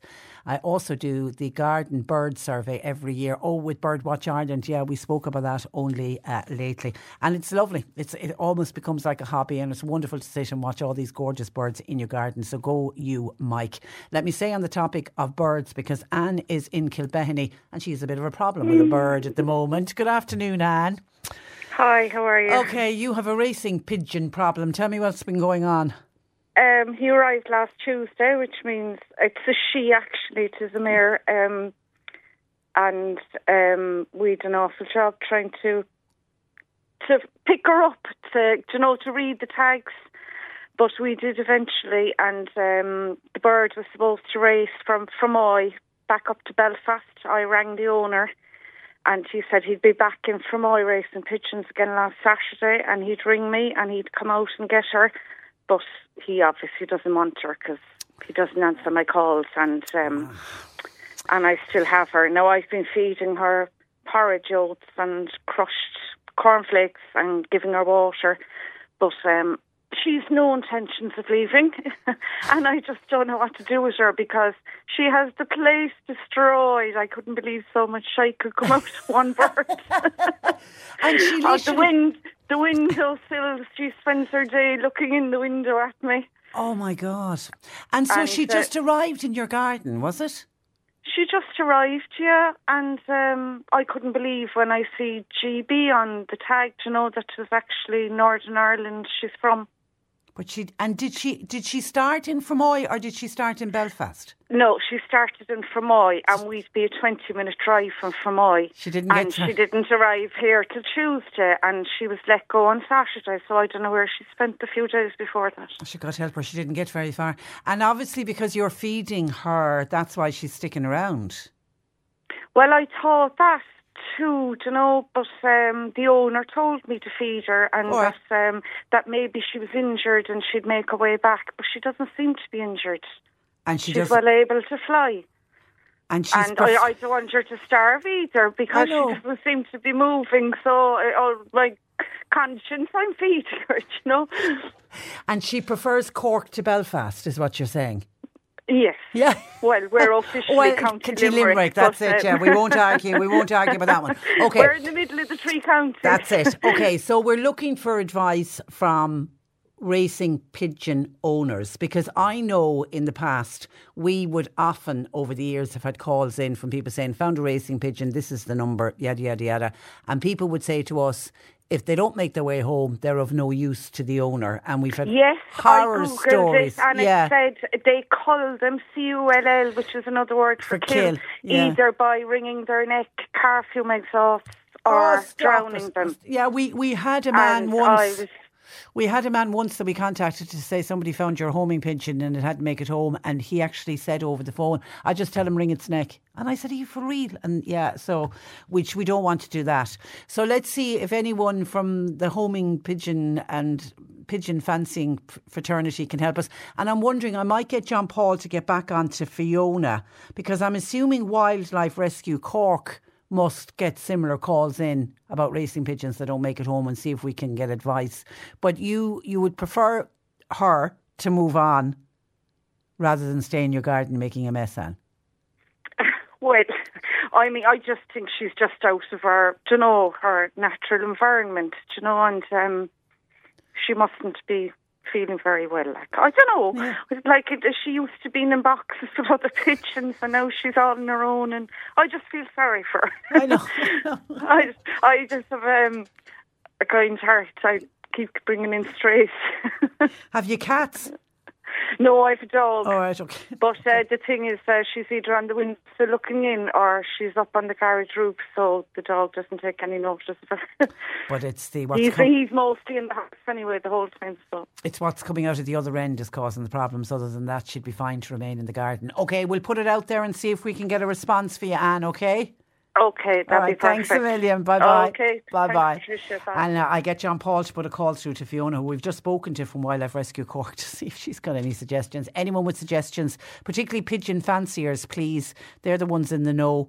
What should Anne do with this homing pigeon who just doesn't want to go back to Belfast? Is there any way to encourage it back to Belfast? 0818 103 103. Text or WhatsApp 0862 103 103. Some of your thoughts coming in. Leo Varadkar and Leo Varadkar's partner. This was kicked off by Billy in Clonakilty, who felt it was just disrespectful what Matt Barrett, what he was tweeting about. Not tweeting about, in fairness, he didn't put up in a public forum. Well, it was public enough. He put it up on his private Instagram, which has about 350 followers, so I suppose public enough. And of course, word has got out what he was messaging on his Insta post, and people saw it as utterly disrespectful. Some of your thoughts in Joe in Kilmallock says, if this was any other political party, you can be guaranteed that Leo Varadkar or Taoiseach would be all over it. Matt Barrett should know better on how to interact when he's out in public, particularly when he's out in public with his partner. Technically, they are representing the country. Joe feels Leo Varadkar needs to apologise to the people of Ireland, and he needs to do it in the Dáil over the matter. And does he need to apologise to the royal family, and does he need to apologise to the people in the UK? They seem to be the ones most upset about it. Breatha in Mallow says, Patricia, I find it most disrespectful what the partner of Leo Varadkar posted on his private Instagram post. If a yob in the street had done it, you'd say something, but I expect more from our representative or from our representative's partners. Very shoddy indeed, says our Breatha in Mallow. Hi Patricia, Leo Varadkar is known as Leo the Leak for revealing things that he's not supposed to reveal. And doesn't it look like it's rubbing off on his partner and his childish antics, putting up photographs of the coronation and making fun of the ceremony? Why go if he thought that little of the invitation in the first place, which I suppose is a valid enough point as well. 0818 103 103. And back to some texts coming in about Charleville.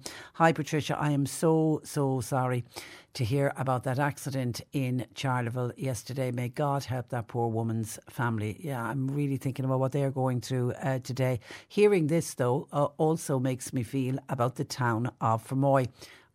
But the town of Macroom. And could the town of Macroom be next? We have a huge problem here with boy racers. I witnessed a Garda car pass the boy racers. I actually beckoned to them, but they did nothing. God help us here in Macroom. The speed and the noise is terrible from morning until night. Macroom Gardaí, please do something before somebody is killed. No pedestrian crossing at the main boys' national school either in Macroom, and that is badly needed. And then Dan says, hi Patricia, so sad to see how we have needlessly lost another one of our neighbours. The interim suggested solutions of traffic calming sounds all a little bit strange to me, given that most of the accidents that have occurred were when stationary traffic moved off after being stopped. You simply can't mix pedestrians and a national route traffic. So one has to be removed. Heavy goods can't be diverted around the town at the moment, and that's due to the presence of schools on any diverted routes. Plus, the decision needs to have been made to defer the development of the alternative M20 route in the short term. So the only area that hasn't been looked at are the pedestrians.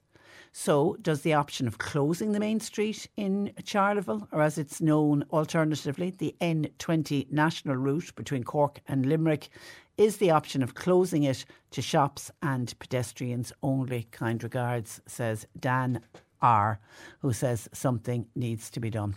0818 103 103. John Paul's taking your calls.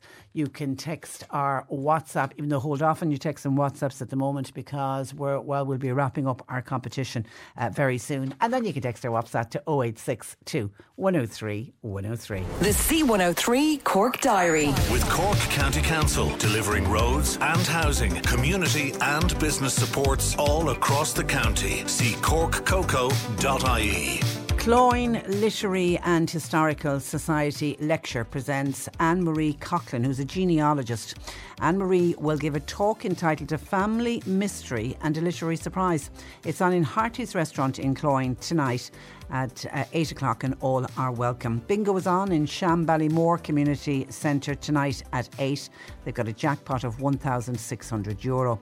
Shamballymore Community Council would also like to remind residents that judging has commenced in the anti-litter competition.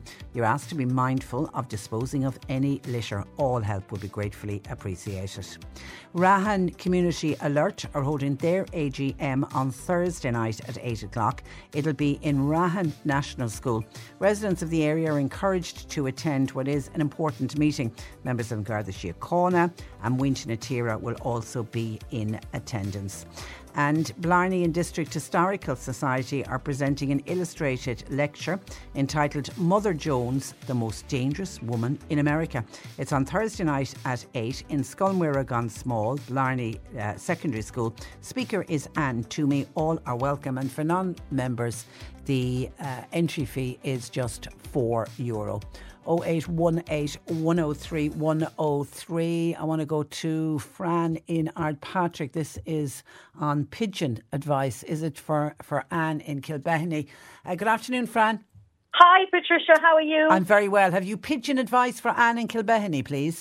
Yeah, well, I've had plenty of homing pigeons call in on their journeys over the last 26 years. Now, as I said to John Paul, I have poultry and a farm, so I would have oats and things, and but even porridge oats. But the pigeons will come down, they'll eat, they'll sleep in the barn or on the barn roof, and the longest I've had one stay was 3 weeks, and then off it went, because basically sometimes they mightn't be feeling well, or they might be tired, or they might be lost, or they just take a bit of time to give themselves time out, and off they go again.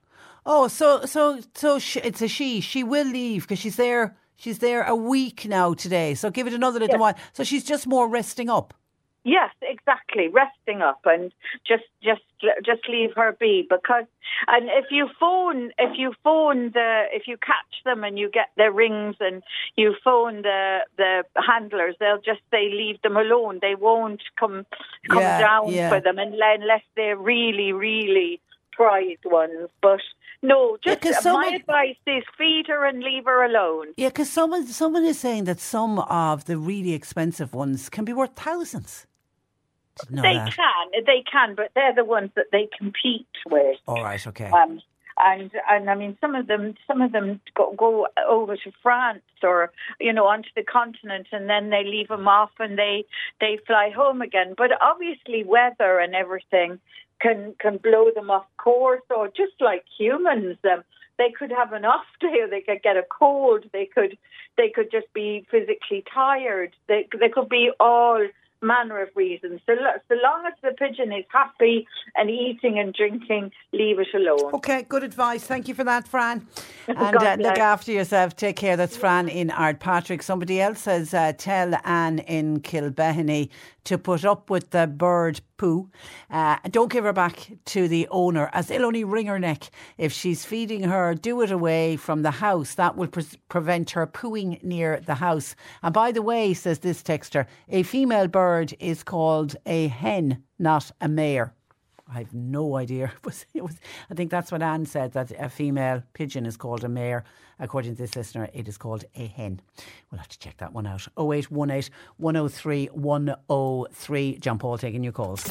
Cork Today on C103. With Corrigan Insurance's Macroom, now part of McCarthy Insurance Group, for motor, home, business, farm, life and health insurance. See mig.ie. Email Patricia now with your story or comment. corktoday@c103.ie. Cork Today on C103. Now, local politicians have been calling on the government to expedite the construction of a new Garda station for the town of Macroom. Well, joining me with some good news this afternoon on this story is Minister of State with responsibility for the OPW, and that's Patrick O'Donovan. Good afternoon to you, Patrick. Good morning. Good afternoon at this stage. It is, yes, just gone 12. You're welcome. Now, the Garda station was originally expected to be funded as a public-private partnership, but I believe now that's not to happen. Yeah, well, I'll tell you, first of all, thanks for having me on, because this is a very important Garda station, not only for the town of Macroom, but for the entire Garda district and the region that it encompasses in such a huge part of County Cork. So after I became Minister for the Office of Public Works, local TD there, Michael Creed, impressed upon me the need for this to be advanced. So over the last period of time, I have been trying to, I suppose, extract, for want of a better word, Macroom Garda Station together with one other from the public-private partnership that they were held in originally, because we in the Office of Public Works believe that we have the competence and capability and capacity to deliver the Garda station a lot faster than what it would be if it was left in the public-private partnership. So I received approval from the government to do that. It's obviously, this money comes to the Office of Public Works from the Department of Justice, but it originates in the Department of Public Expenditure and Reform. And really and truly, from my point of view, public-private partnership for Garda stations were fine at a time when the country was, in need of private investment to deliver public infrastructure. But at the moment, that's really not the case, because we have a significant amount of cash available to us to do public infrastructure. And the organisation in the state that does the most of it and is the most experienced in it is the Office of Public Works. So I'm very happy that we're able now to proceed with this and that we will be able to make real progress in Macroom and the surrounding stations as well, that will obviously be part of the project in the period of time when Macroom is rendered incapacitated. So we have a bit of work to do first before we actually see the physical work take place, because we'll need to move the guards to other locations for short periods of time. But that'll be all worked out with Garda management. But the most important thing at the moment is we have been given the approval that I've sought for a long time now to proceed with Macroom and one others outside of the public-private partnership. And planning permission, Patrick, as far as I remember, was granted back in, I think it was 2021. So the planning permission is already in place. Well, you see, planning permissions for Garda stations is a kind of an unusual one because it goes through what's called Part 9 of the Planning Act, which is the Commissioners of the Office of Public Works for security reasons. So any security infrastructure that's required for the state goes through an unusual but a very effective planning process.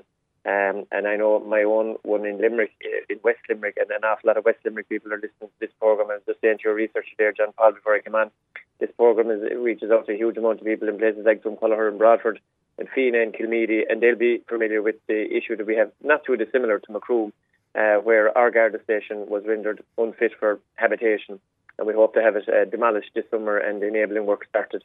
And the same pathway now will follow for Macroom, but the difference being that Macroom is of huge significance to not only the Gardaí but to the Office of Public Works in the sense that it covers a massive geographical area and is a headquarters that will be obviously of significance to the town and give significant priority in terms of Garda investment in the future to the town.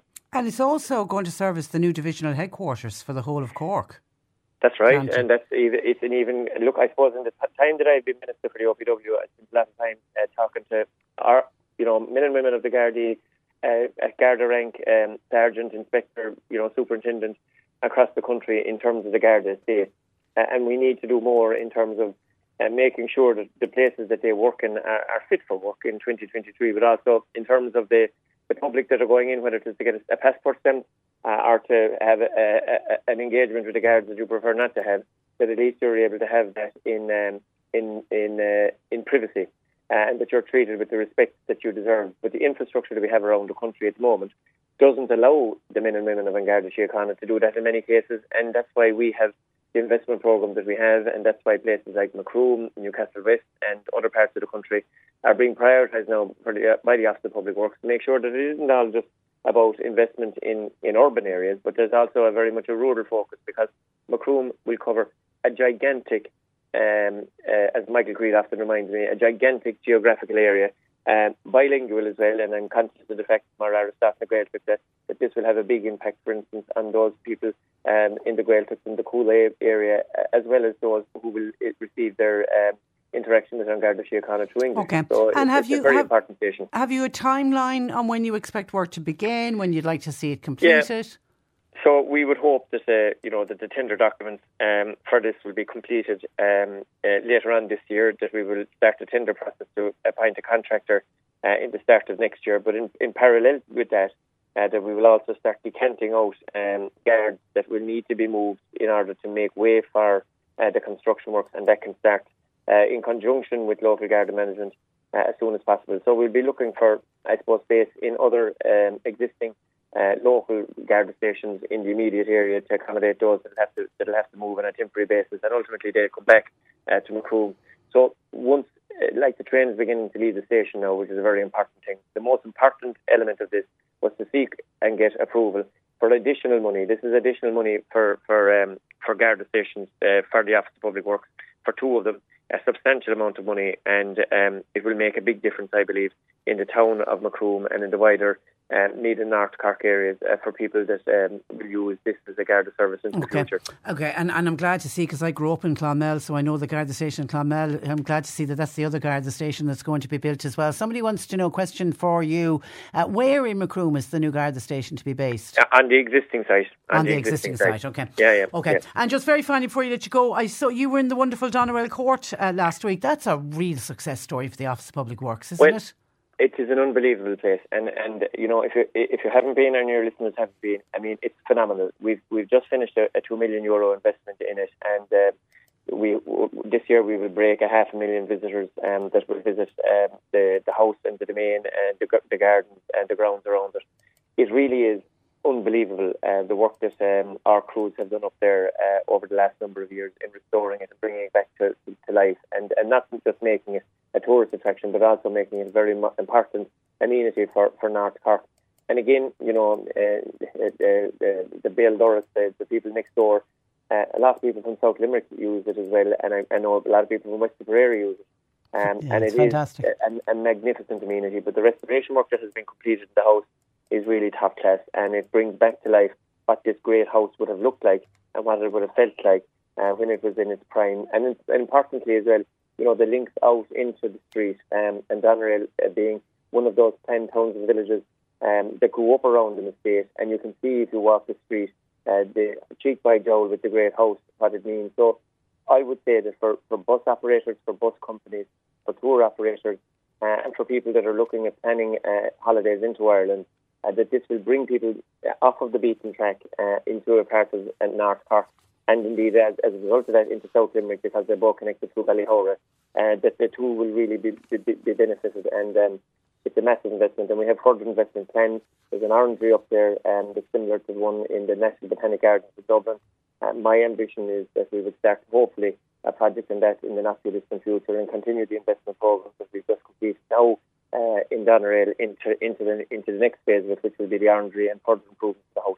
Okay. All right, Patrick, listen, thank you for that, and thanks for joining us on the programme today. Thanks, Patricia. Bye-bye. Good afternoon to you. That is Minister of State with responsibility for the OPW. That is Patrick O'Donovan with the good news for people in Macroom that the new Garda station is now to go ahead, and it will be funded from the Exchequer. Somebody says no point having a new Garda station when they're not tackling the boy racers. We're back to that again. People are really not happy about boy racers in the town of Macroom. That needs to be dealt with. The situation has got extremely much worse since the bypass opened. 0818 103 103. Leo Varadkar, this is on the Matt Barrett story. Leo apologised yesterday for what his partner says, and he said, let's just say Matt won't be doing anything like that again. So it looks like he got a right ticking off from Leo Varadkar.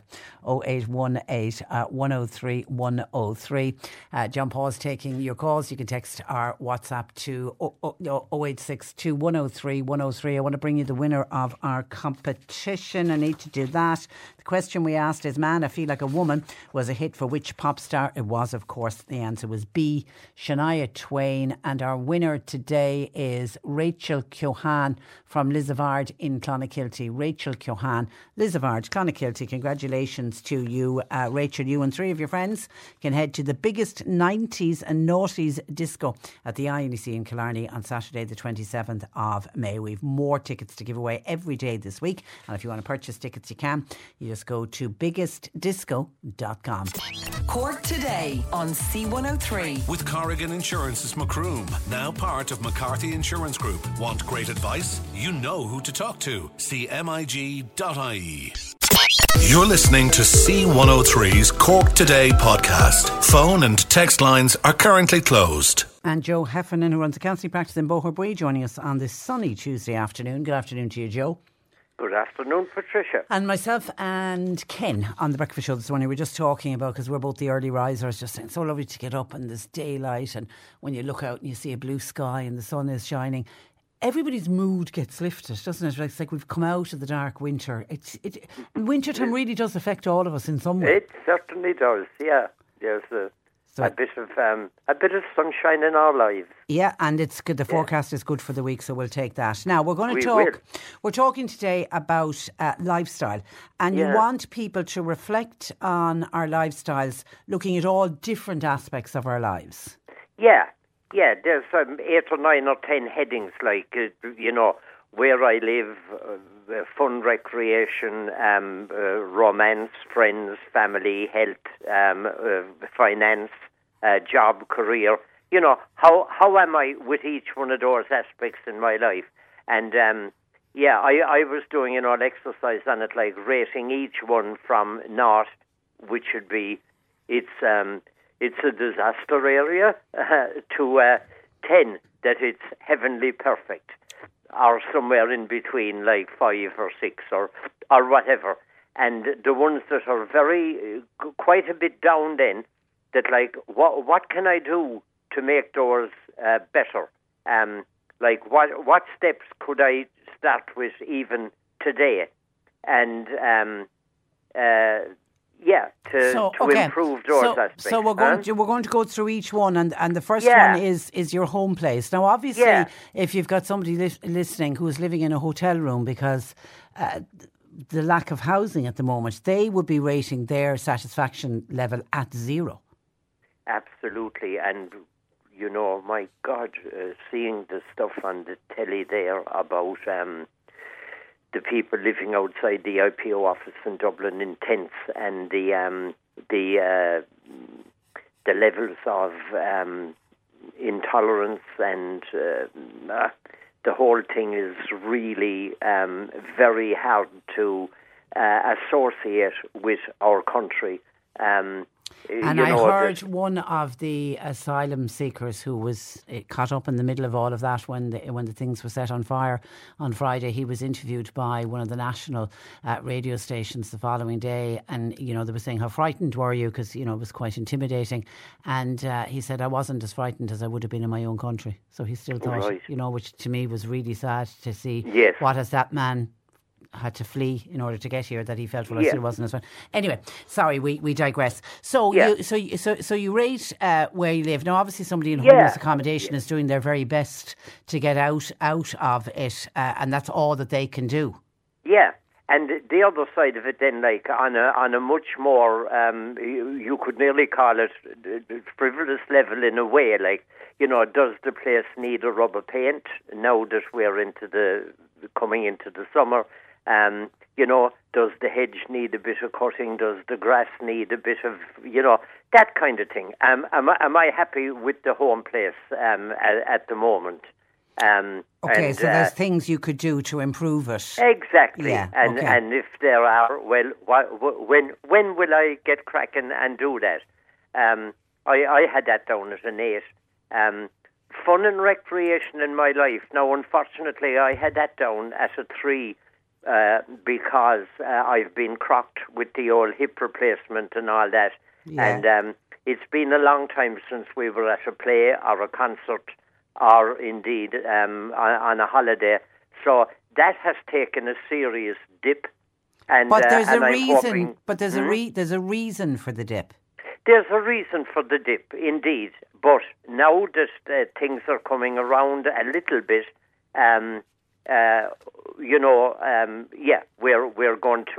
we're going to up our game there and make a few changes, and that's going to happen, and it's going to happen very soon. So. If I was talking to you with the very same heading of fun and recreation in a fortnight's time, I hope that I would be quoting a much higher number. And fun and recreation, I'm conscious of people cost of living, doesn't have to cost anything. I mean, it's a beautiful day today. I was just speaking with Minister Patrick O'Donovan about the gorgeous Doneraile Court for people who live near that, a walk around there. If you're down in West Cork, get out and go to the beach. You know, you can have fun and recreation, it doesn't have to cost you anything. Indeed it doesn't. And I was only talking there a while ago now with Mary. I was saying that I'm going for a walk. I'm free for quite a bit of the afternoon. And off I'll go for a walk, and that will do the hip very... World of good. World of good, and will do the mood a world of good as well. Okay. And that brings us on to like personal growth, which is a kind of, what does that entail? Well, I suppose it entails my way of thinking, my sense of gratitude, my sense of changes that I would like to make, some referring back to the fun and recreation too. How is my thinking? Am I embracing resentment? Or am I embracing gratitude? Am I seeing the good things in my life as against the downside, which we all have, but we maybe don't want it to take over? Okay. So I'd be rating that at the moment now up around 7. Okay, that's good. Relationship. My satisfaction level with the main relationship in my life, I better be careful now. Mm-hmm. I'd be putting that down at 8. And again, for people who might be rating it slightly lower, is there something you can do to put the spark back in that relationship? Absolutely. Or is there a conversation that maybe needs to be had about a recent maybe bit of a row? Or is there a need to say, come here, I was a bit sharp there the other day, sorry about that? Or maybe to challenge someone in the sense of that I felt upset the other day when you said that, and that maybe something can get resolved. So, yeah. So the next bit then would be friends. Now, I think an awful lot of friendships have suffered as a result of COVID and all that. People that we used to meet, people that we were much, much more maybe in contact with. Have I let things slip in that line? Are there a few phone calls that I could make? Are there a few arrangements that I could make? It doesn't have to be an awful big deal. It could be meeting someone for a cup of coffee. I would rate that up there now, up around 7, because recently I did do something about that, and I met someone that I hadn't met for years in Cork, and we sat down with an old cup of coffee, and we went over, what's been happening in the meantime. And I was glad that happened. Yeah, I'd have to say I had a catch up yesterday evening with a friend who called around to the house, and we had a good old natter, and it was great, and I felt great after it. I was the very same coming back that day now. It's just great, and also reach out to friends who maybe are not in a good place at the moment. Yeah. I have a friend going through a difficult time at the moment, and like that because of COVID and everything, we kind of lost contact, and I've reached out lately, and she she just needs a bit of support at the moment, and I'm glad to be able to be there for her, but just be aware of what can be going on in other people's lives as well. Absolutely. Yeah. Yeah. Okay, and then family satisfaction, that's within our own household and an extended family? An extended family too. I mean, a lot of us would have people that aren't living with us at the moment, We'd have 2 in Cork, we'd have one in Belfast, and we'd have one in Cayman Islands, and we do stay very much in touch. There wouldn't be hardly a day go by without a text message. No big deal, but like, how are you? How are things? And that. So I'd be putting down an 8 there, and glad to do that. Okay. And then health. Well, at the moment now, I'd be putting down a 5 because it hasn't been great, and but things are getting a bit better. But yet you did something about it by getting the hip operation. Well, there is that. There is that. Yeah. And I recently upped my thing completely by I can manage to put on my right shoe, and now my goal in life is my right sock. And when I get to the right sock, Patricia, that number will go up again. Terrific. Yeah, and again, with health, you got to look after your own health. Does it mean a trip to the doctor? Does it mean cutting back on something? Maybe cutting back on the alcohol, maybe giving up the cigarettes. Yeah. Does it mean losing a bit of weight, getting out and exercise? Again, there are all things in that particular aspect of our life that we can change ourselves. Absolutely. I mean, I was chatting with my GP last Tuesday morning this week, and, the prescription was book a holiday. Well done. Well done. So I said, will do. Okay, and then money. Now, finances, that's something that has it colours all of the above, really. We're all noticing the cost of living back in the winter there. It was, I was astounded at some of the oil and electricity bills, and thank God there was no bill that couldn't be met, which is I'm very grateful and thankful for. But I mean, we hear the stories of people who are just simply finding the whole thing rather overwhelming. And if the income coming in is, is less than the outlay going out, well then, that's tough going. And I suppose we all have to do a kind of a bit of budgeting and wondering what's on and what's and what needs to be dealt with in some other way, like a cutback or what. And we often say to people who are really struggling, particularly people with families, saying they don't have enough food on the table, there are wonderful charities out there. We've got Cork Penny Dinners, we've got all the local St Vincent de Paul conferences. There's lots of people out there that can help you, particularly if you're really getting bogged down with financial problems. Just don't bury your head in the sand, reach out. There is help available. Yeah, because getting depressed and doing nothing about it won't help. Whereas if we reach out, we will be very pleasantly surprised, maybe, but definitely there is an awful lot of help available out there, and it's no disgrace whatsoever to say, look, I need a bit of help with this I'm right now. Struggling now, yeah. Your day will come back around and then you'll be able to help in reverse. Absolutely. And then the final one is somebody's job and career. Now, again, are you satisfied with it? And if not, what do you need to do? Yeah. Do I need to think about changing? Do I need to think about, changes in staying in the job? Do I need to change jobs completely? Is there something I can do within the job that would make it,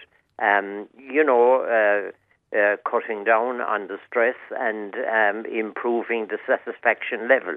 I'd be putting that down myself now today at about 8. Okay, that's good. That's good. That's good. That's high. Absolutely. Yeah, you love your job. Absolutely. And I'm very grateful for that. Yeah, and I'm the same. Okay, we're going to leave it there. Listen, Joe, have a lovely week. Get out for your walk and enjoy it while the sun is shining, and we'll talk again next week. We will indeed, Patricia. Thanks a million. Bye-bye. That is Joe Heffernan, who runs a counselling practice in Boherbue. His number is 086 834 8145. 086 834 8145. Well, that's where I leave you for today. My thanks to John Paul McNamara for producing. Nick Richards with you for the afternoon. We're back with you tomorrow at 10. Until then, I'm Patricia Messenger. Very good afternoon. Cork Today on C103. With Corrigan Insurance's Macroom, now part of McCarthy Insurance Group. They don't just talk the talk, they walk the walk. CMIG.ie